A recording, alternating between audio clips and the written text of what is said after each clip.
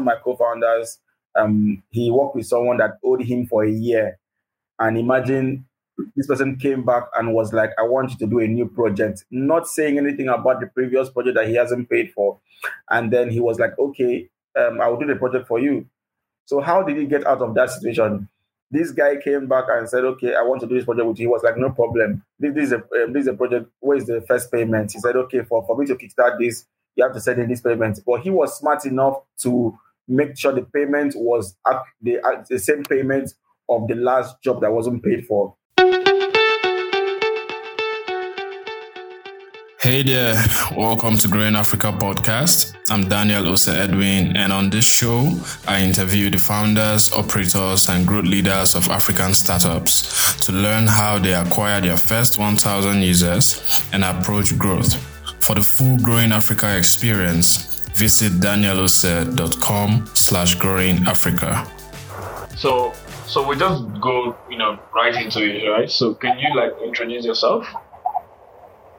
Okay, thank you so much, Daniel. Of course, we've had so many conversations behind the scenes, and for me, it's really a big pleasure. Super excited and privileged to be here. My name is Imo DeAndre Anselm. I am the co-founder and CMO of Pandascrow. Pandascrow is a Nigerian-based payment startup that leverages escrow to prevent payment fraud and purchase scam in B2B, B2C, and also peer-to-peer transactions. And at the moment, we're currently focusing on 5 fraud-prone industries in Nigeria, which would be real estate, e-commerce, social commerce, which houses your online vendors, and then real estate. I've mentioned real estate. We also have the freelancing/general contracting. And then the last one is the social good, which houses NGOs and social entrepreneurs and charity organizations, basically. Nice. So that's the industries where we're focusing on solving fraud and scam problems for both the businesses and their customers. That's great. So the next question would be talking about Pandascrow, but I think you kind of did a bit of that. But still, I'm interested in knowing, how did you get the idea for Pandascrow? I mean, Pandascrow sounds really great, and for this ecosystem, it's actually essential. The low trust ecosystem that we have. So, how did you get the idea to build Pandascrow? So it's actually funny, right? I am in a 3 co-founder team structure, so that means I have 2 other co-founders aside myself.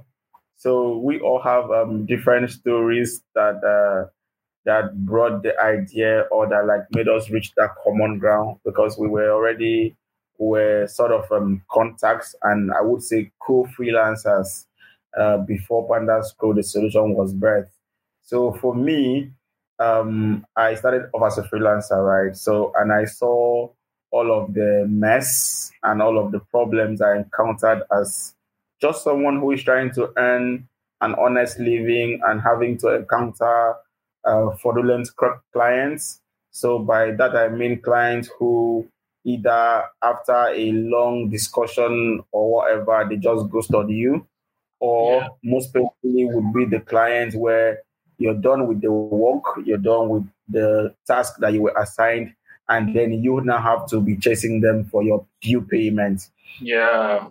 It was almost like, let's be honest, the real case of, Oga, I finished this thing, or Madam, I don't finish your work, or just having to go through that mental back was just something that was very draining. Already the work we do is draining enough.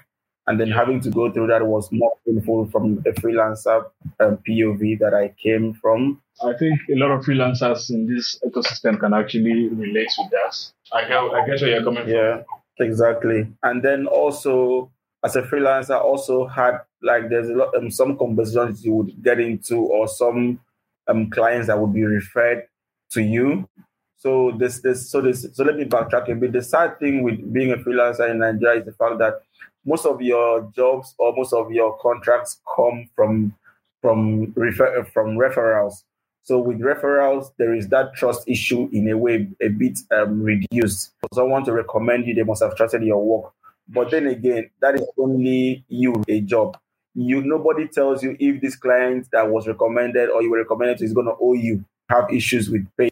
And so, yes, you get new jobs because you are trusted, which already is a sad thing because your tendency of getting new jobs is already reduced based on trust.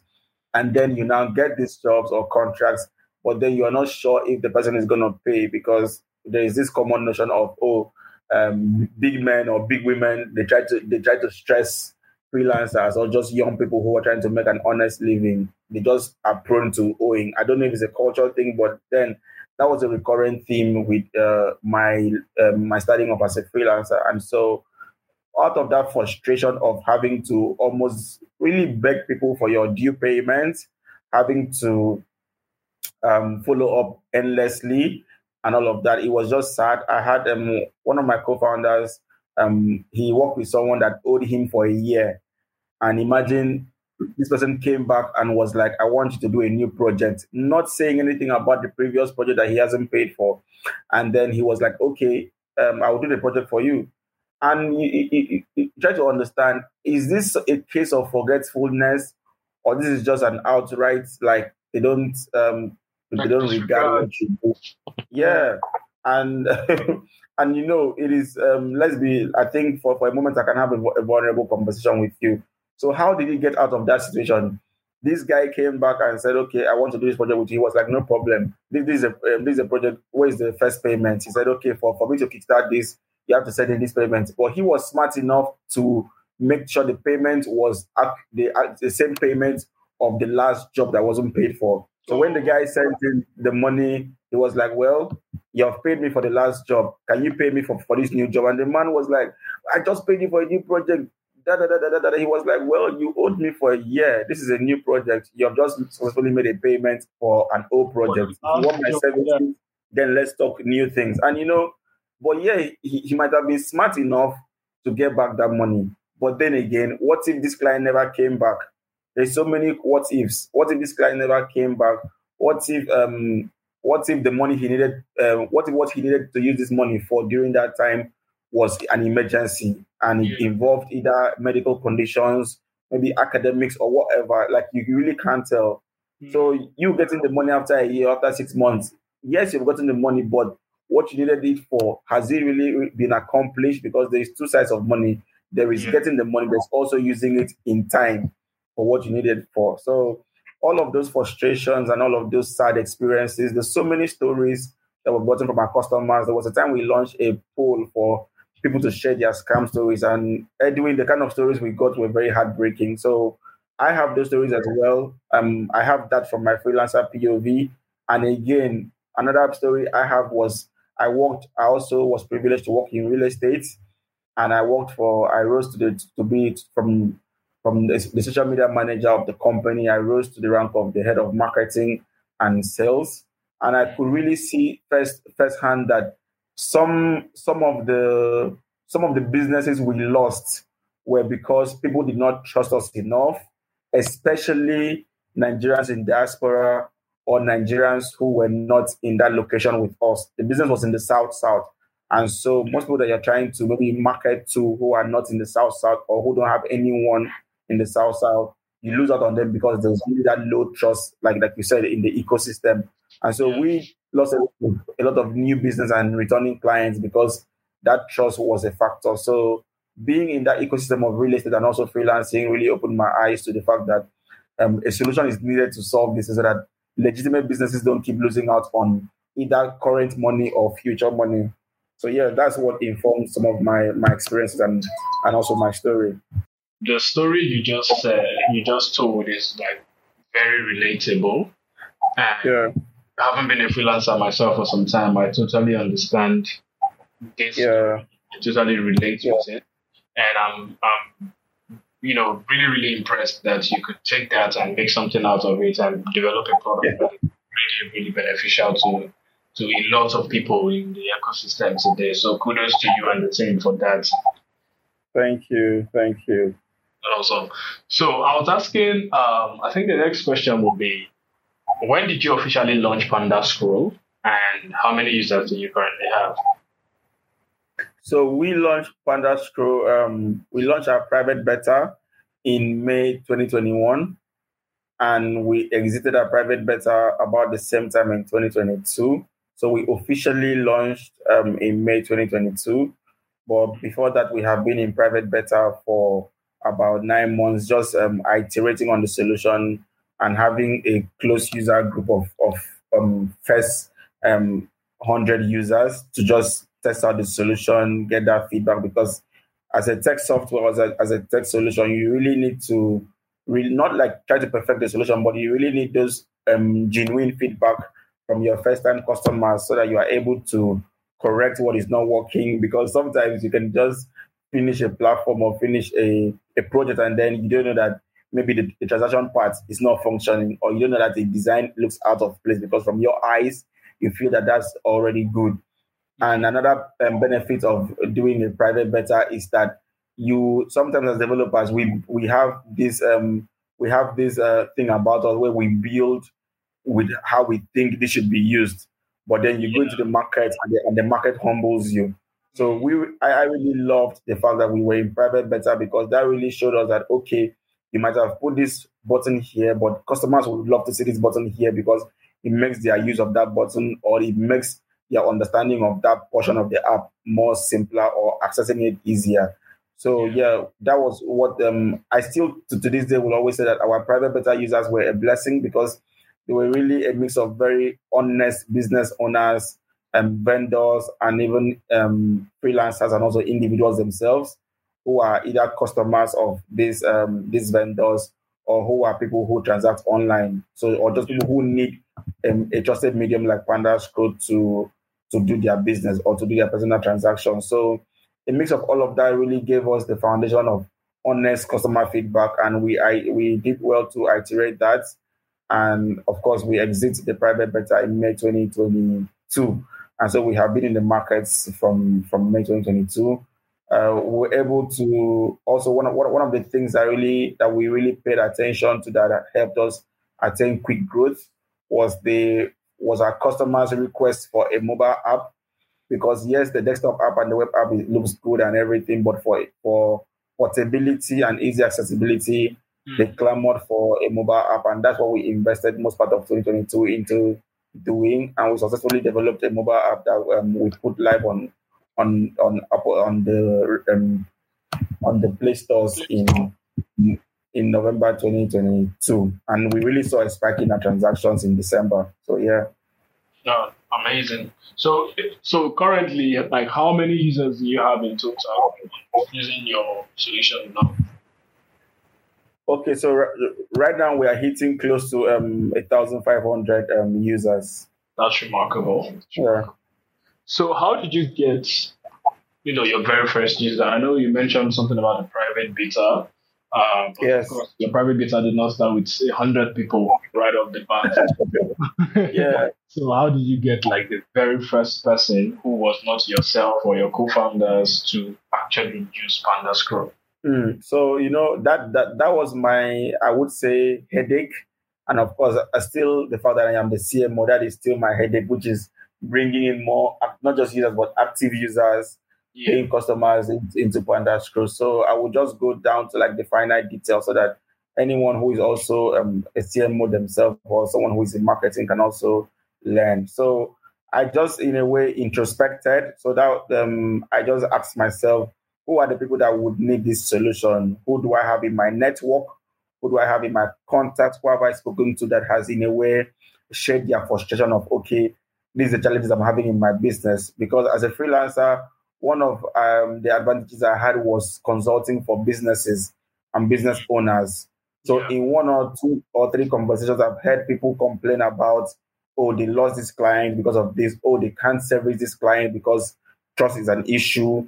So I really took my pen and paper and really wrote down most of the people I have conversed with and people in my network, either fellow freelancers or business owners or individuals who just who would need a tool like this. And then I reached out to them to say, oh, I am building this, or let's just say, based off of our last conversation, I know you complained about this, or I know this was an issue in your business, or I know this was an issue in your freelancing journey. I'm doing this. Would you love to test out the solution that I have created, or would you love to test out the solution that I have created with my team? And for the ones that said yes, I added them to the private beta, sent them the links to sign up, the private links to sign up, and then they joined, and we capped it at 100, at 100. So it wasn't 100 at a blow. It started off as with trickles of 5, 10, 25, 30. And another thing that helped was that these people who use a solution, and when they saw that it worked, even with the bugs that came with it, of course, everything starts from zero, so it wasn't perfect. So, but one thing is that they saw that there was legitimacy, there was focus in this, and also there was intent to solve a real problem. And then that's how we got the users. So it was either through direct peer-to-peer connections, or also through these people in our private beta also referring. They said there are people that they know that might benefit or see value in this solution. So that's what helped with those numbers to reach 100. I mean, that's great. That's really nice. Tapping into your personal network and then also leveraging referrals. So, was it the same strategies that took you from 100 to 1,000, or you had to try some other things as well? Okay, so that's a great question, actually. Okay, so how we were able to grow from the first 100 to 200, 300, 400, 500 was after the private beta, we did something that I would call an official launch. Although it was virtual, but we did an official launch of the platform Pandascrow, and we sent out invites to a couple of communities that we belonged to, either startup communities, developer communities, or even going as low as some of the online sales communities that I was part of. So these are maybe like your Facebook groups where people sell stuff online and all of that. So really reaching out to this community, because at the end of the day, you know that these are the people that would have need of your solution. So we really did some social promotions, and also some community marketing and community outreach to invite people to our official launch. So it was out of this event attendees that we were able to convert some of them into actual subscribers and also into paying customers. So after the first private beta of 100 users, that was the next thing that grew us into the first 200, the first 300, and that's grown us to where we are now. But currently, the strategy that we are exploring that has given us more numbers in the shortest possible time has been partnerships and collaboration. Nice. I think there's a whole lesson in there for founders and marketers. So, I mean, thank you for giving us that scoop, right? Now I'm curious. Yeah, very happy to. So now I'm curious to know. I think you kind of answered this, in earlier on, but I'm curious to know, how did you identify your ideal customer profile during the early stages? The early stages, I'm very honest. The early stages was messy, and I'm honest enough to say, going to the market humbled us, because of course we are developers. You know this thing about developers, we just build. Sometimes we build with market research, but no matter how far you go into market research, there is never enough. Just the reality of launching will give you more. A lot more insights. Thank you. A lot more insight, a lot more info beyond just ideation. So we ideated, did all of the permutations, the predictions, and all of that. But then really actually going to the market, and then someone is doing a transaction as a freelancer, or doing a transaction as a vendor, or as an individual who wants to buy from a vendor on Instagram, and then getting all of those challenges, seeing all of the problems they're encountering, or saying, oh, I would have loved to see X and Y at this point of my transaction. I would have loved to see that, oh, I can flag this transaction, I can keep back the money, I can do X and Y. It really helped us. So going to markets was messy. There were a lot of customer feedback, but again, that's what I think, in my honest opinion, what every business needs. You are a good business to the tune of the feedbacks you get, which is why you're seeing businesses and startups right now investing a lot into their customer success teams, customer support teams, and all of those, because if you do not satisfy your customer, they would jump ship to another company or brand who can do the same thing that you do. So most times that people exit as customers is not because the other people are offering lower pricing or lower fees. It's just because they have been patient enough. And Nigerians are really patient people, to be honest. Nigerians are really patient. Nigerians have this notion of supporting the underdog. So if they support you for long and then you're not really offering value with their support, it only takes a short time for them to jump ship because everyone is trying to get something that makes their life easier or makes their business easier. So yeah, a lot of those mistakes were made and we learned from them. So there is no growth without learning.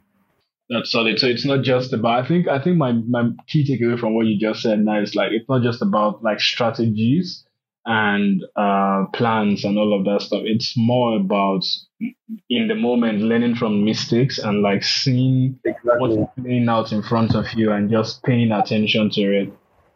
Yeah, just start, just execute. No matter how beautiful your strategy looks on Google Documents or on PDF, just execute, just start.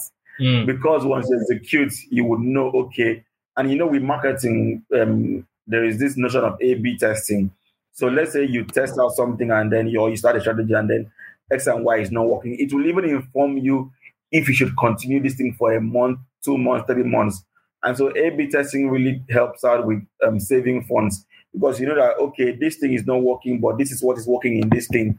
Yeah. And then you take that learning and apply in the second one. It really helps fasten your pace and reduce all of the time wasted on strategy implementation. So the most important thing is just start, just do, just send out that copy, just post, just do it. You will take the learnings and be better. Everything starts from zero, baby steps all the way. Awesome. That makes sense. That makes so much sense. So tell me, what strategies, like you mentioned some strategies that you tried and they worked great for you. But what strategies did you try in the early stages to get users that failed? Were there strategies? That's very easy. So that would be your social media campaigns. Okay. That would be your social media campaigns, Facebook and everything. It did give the high click rate and also like brand awareness, but it didn't really convert into signups and paying users. And so that forced me into understanding that you are trying to build trust. You're trying to solve a problem of trust. Are you even trustworthy? You guys. So you now took a step back into, okay, for us to be able to say we can hold your funds, we can be the trusted middleman, we have to show ourselves as trustworthy. And so what I did in 2021 and some parts of 2022, which I'm still doing, is to invest in our PR, is to invest in our public relations, and to invest in all of the things that would show that, okay, because you're saying you are escrow, but for you to be escrow, you have to be trusted because you have to look at it. Who are escrow before us? Who are the traditional escrow companies? They are lawyers, they are legal institutions, they are banks. Most people don't know that banks offer escrow. But what we do is the problem of trying to reduce that barrier of penetration, because with banks, you have to go through so many long processes, fill so many forms. And if you're not really a high net worth individual, you can't really access escrow in banks. And another thing is the fact that the escrow that banks offer does not really tailor to the everyday Nigerian or the average Nigerian user, or who needs to use escrow for either peer-to-peer transactions, buying door online, or wanting to receive escrow payments from their businesses, from their customers rather. So we really had to look at that. So what we did was to try to invest in our PR. We did some publications, which is still on our website right now.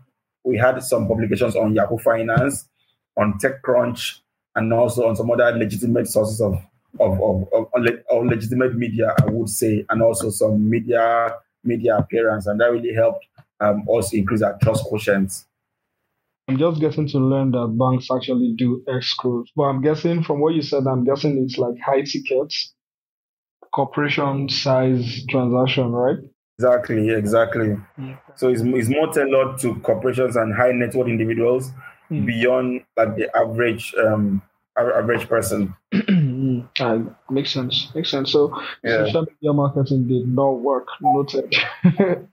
So would you say at the moment that you've achieved, product market fit? And if Hmm. yes, how did you know that you have achieved PMF? I would say we are still learning. Happily, would say we are still learning because even Microsoft are still learning till this date. The big tech companies, the reason why they are still in business or they're still innovating is the fact that they are learning. And of course, if you don't learn or if you're not innovative, another solution is going to kick you out of the market. So product market fit is, I would say, is more of a rainbow for startups, and this is what founders need to. This is the truth founders need to accept, or even people in marketing need to accept the fact that you cannot achieve 100% product market fit. You can only be you can only try to serve your customers in the present moment. If anything changes or they want a different thing, that's where your developer, your tech team comes in to try to build something different to serve that particular need. And so product market fit is always changing because customer needs are always changing. And because the world is always changing, product market fit will always be almost like a fleeting shadow. Awesome. Yeah. So, how do you, for a product like yours, I think the real value shows up in lifetime value of the customers. So, how do you Yes. approach user retention currently? Okay, so that is where I would say another of our strategy came in, which was, even though escrow is a great way to avoid getting scammed or defrauded online, most people don't know about it. And so another thing that we really did in the early or in the later stages was to invest a lot into content marketing, and that would be product education. So we really invested a lot into educating people about the benefits of escrow, what escrow even is, how escrow works, and how escrow can help businesses scale and also prevent businesses from getting scammed or defrauded in online or offline transactions. So we invested a lot into content marketing, and of course, beyond outbound content marketing, we also do a lot of inbound content marketing, which is keeping communications alive with our users, either through our emails, our newsletters, our online and virtual sessions where we try to have ask me anything sessions with users, and also investing a lot into our customer success slash customer support team, because like I said, it costs a lot more to gain a new customer than it does to retain a customer. So even before going to search for the next 1,000 users or 5,000 users, how are you serving your small 100 users, your small 50 users, your small 30 users?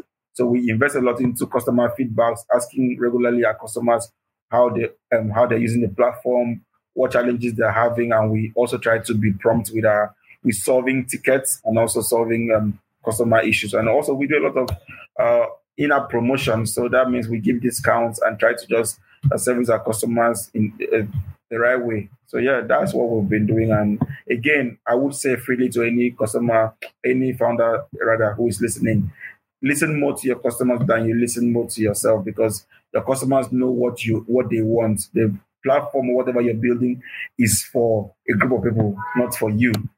So yeah, listen more to your customers, and they will be the guiding light to where your or how far you want your company to grow. Customer feedback is very important. Thank you so much for that. So how do you stand out from your competition? I would say it's pretty much easy, very easy. We have a unique escrow solution. We have we have a unique branding identity. We understand what the current problems of people are with secure online transactions. We have carefully studied that, and we have been innovative enough to put that into our solution. So I would summarize by saying our platform is secure, easy to use, and also affordable, because escrow traditionally is not so easy to use, and it's a concept that is not so easily understood. So we stand out with the fact that we invest a lot into our product education. We regularly make sure that our customers are abreast with all of what is happening in our platform or what is happening with their accounts.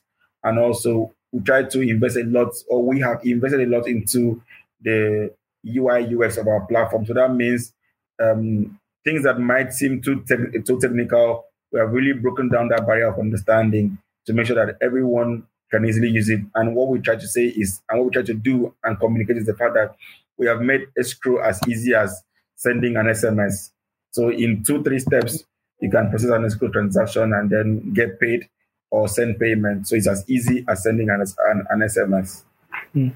I think just the ease of running transactions on Pandascrow is a very huge defining factor, because I've tried to do escrow some time ago, not recently, but some time past. I tried to do escrow online and it was a very clunky process. So if you're able to actually make it as easy as you said, that I think that is even very, very solid on its own. So again, kudos to you guys, yeah? Yeah, thank you so much. Thank you. Yeah, so this is my favorite question to ask guests on the show. So what has building Pandascrow taught you about the African market?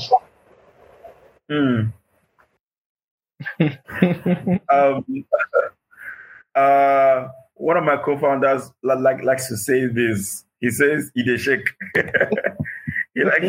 So, yeah. Yeah, I'm with you.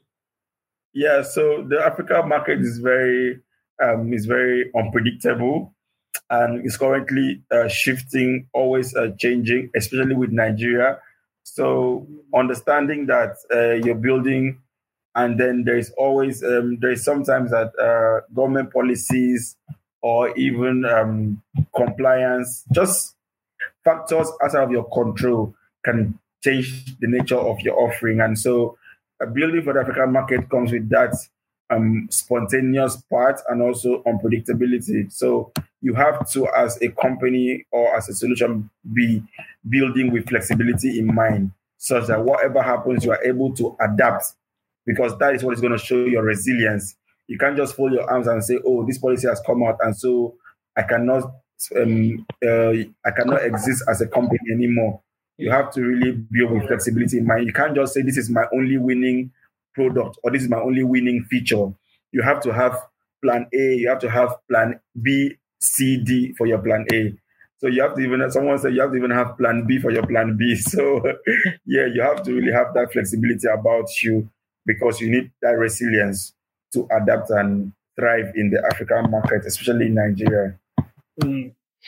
So what is the one thing that you know now that you wish someone had told you before you started building Pandascrow?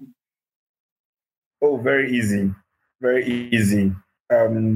Would have been focusing more on partnerships and focusing more on investing in our trust quotient. So that would have been investing more in our PR instead of chasing customers. Because when you are trusted, people will come to you. And so one of the basic psychologies of just marketing or business is that people buy from who they know, who they like, and who they trust. So that's the KLT. That's the KLT factor. So what I would have done at the very beginning would have been to really run with the KLT factor. And in Nigeria, in Africa, what really helps improve your KLT factor is partnership. Because let's say you're partnering with company A that has been in business for over 20, 30 years. Just that affiliation that you have with them, people's trust of that company would naturally shift to you, even though not 100%, but 20% is a win, 10% is a win, 5% is a win, because that 5% you're investing in maybe online ads or whatever is not certain that you will get that 5% trust. So just leveraging or standing on other people's shoulders really, really does help shorten your journey. So yeah, partnerships, strategic partnerships, mutual collaborations, yeah, it really does help. I wish we had known that earlier. Wow. It's even more important than even the technology, because when you have that, people are going to give you that benefit of that of, oh, they are trusted by X and Y people, so their technology would catch up in the much later stages. But if you spend all your time perfecting your solution without really having a partner or partners that can speak up for you, then you're always gonna like hit a wall because you are already trying to get trusted or trying to break even with your own sweat and effort. Yeah. So that will be it. That's solid advice right there. Even to people who are listening to like the. So, how would you describe the team at Pandascrow? I know you said you're three co-founders. Is it just the three of you, or are there other people on the team as well? And what's the culture like? What's the vibe like? The vibe is very, I would say, very Nigerian. By Nigerian, I mean street Nigerian. So that would be all of the sauce, all of the spontaneous factors that come with being a Nigerian or just like doing business in the Nigerian streets. So there's a lot of collaboration. There is sometimes a lot of back and forth, but of course that helps because there's a lot of creative people on the team. So you need that back and forth to be able to move forward. And yeah, so at the moment we are a team of about 10, including my three co-founders. So it's okay. We're a team of 12, and with my three co-founders. And so yeah, the culture is very humane. It's people centered. So we are heavy on the mental health of our people. We are heavy on their health. We are heavy on just their personal well-being because we understand. And that's what I think for me the beautiful part of building a solution from my perspective of freelancer. So I know that as a freelancer, I needed a lot of understanding from my clients, a lot of, I would say, a lot of leeway. And also, but that leeway doesn't mean compromise. It doesn't mean accepting or anything goes. But it just had to do with the fact that the individual matters. The human being matters. Rest is important. Yeah. Rest is important. Breaks are important. And that's the culture we try to bring in because in a way, I would like to say we don't suffer. So we don't want people to suffer as well. So we try to do the things that we wish would have been done to us in our beginning stages of building or being employees ourselves. So we try to bring that culture and try to be better and do better. We try to do that. And we listen a lot to our employees. We try to listen a lot to them. That's nice. That's actually nice. Maybe I'll come get a job at Pandascrow or something. We need all the talents we can get. I mean, we need all the talent to solve the problem in Africa. Yeah, I'll be in your DM.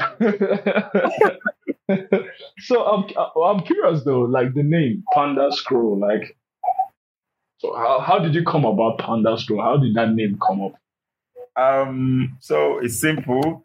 So we have the mother company Sekopanda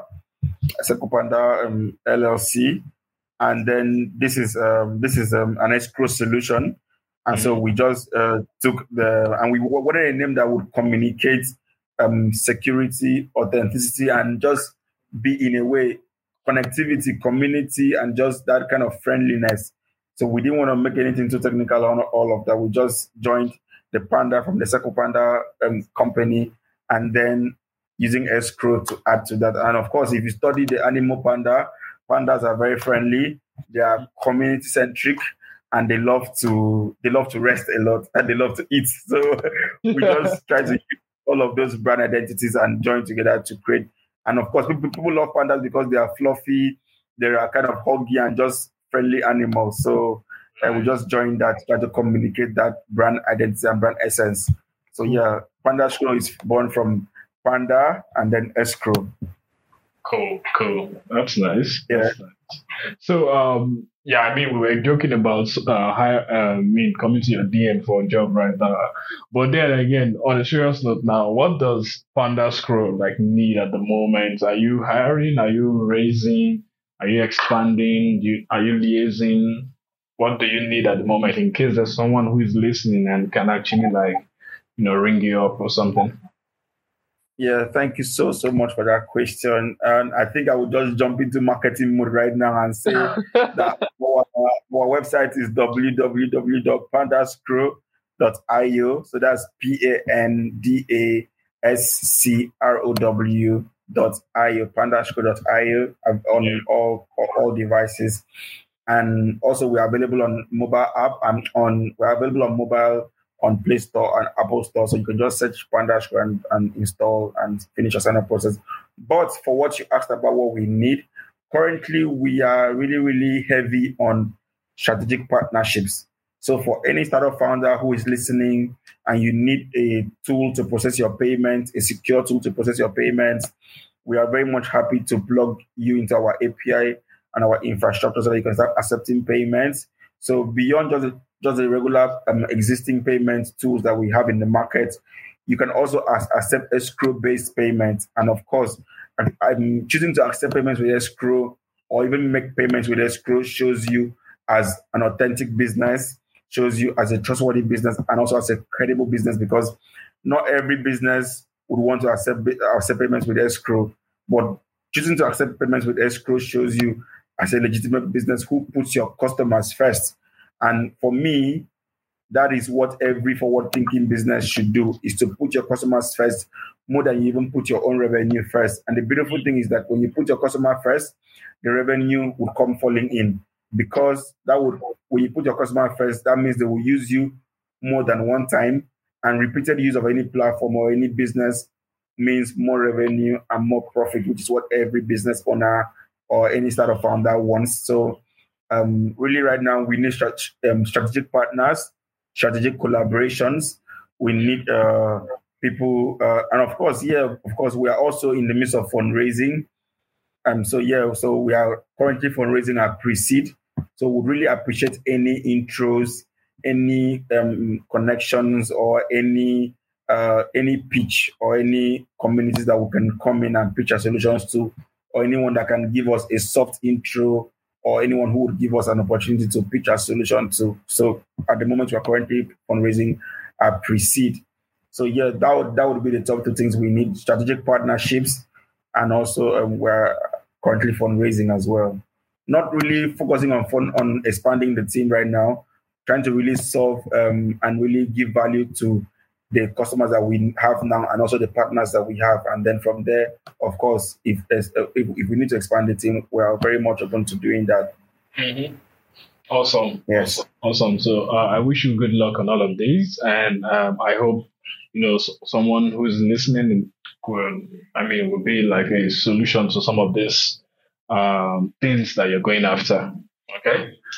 So thank you so much. Thank you so much. And at this we've had a very, very amazing conversation. Thank you so much. Thank you for listening to this episode of Growing Africa. I hope you were able to learn a few things from our chat. Check the description of the episode for some of the important information we covered during the session. And make sure to subscribe to the show on whatever platform you're listening on. On the next episode, I'll be here with amazing people from another startup doing amazing stuff in Africa. Till then, please share this episode with your friends, family, and colleagues. And if you would like to get on the show or introduce me to someone who should be on the show, please send an email to hi@danielose.com.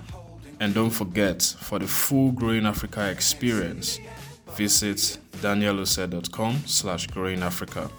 Till the next episode, keep building and keep growing.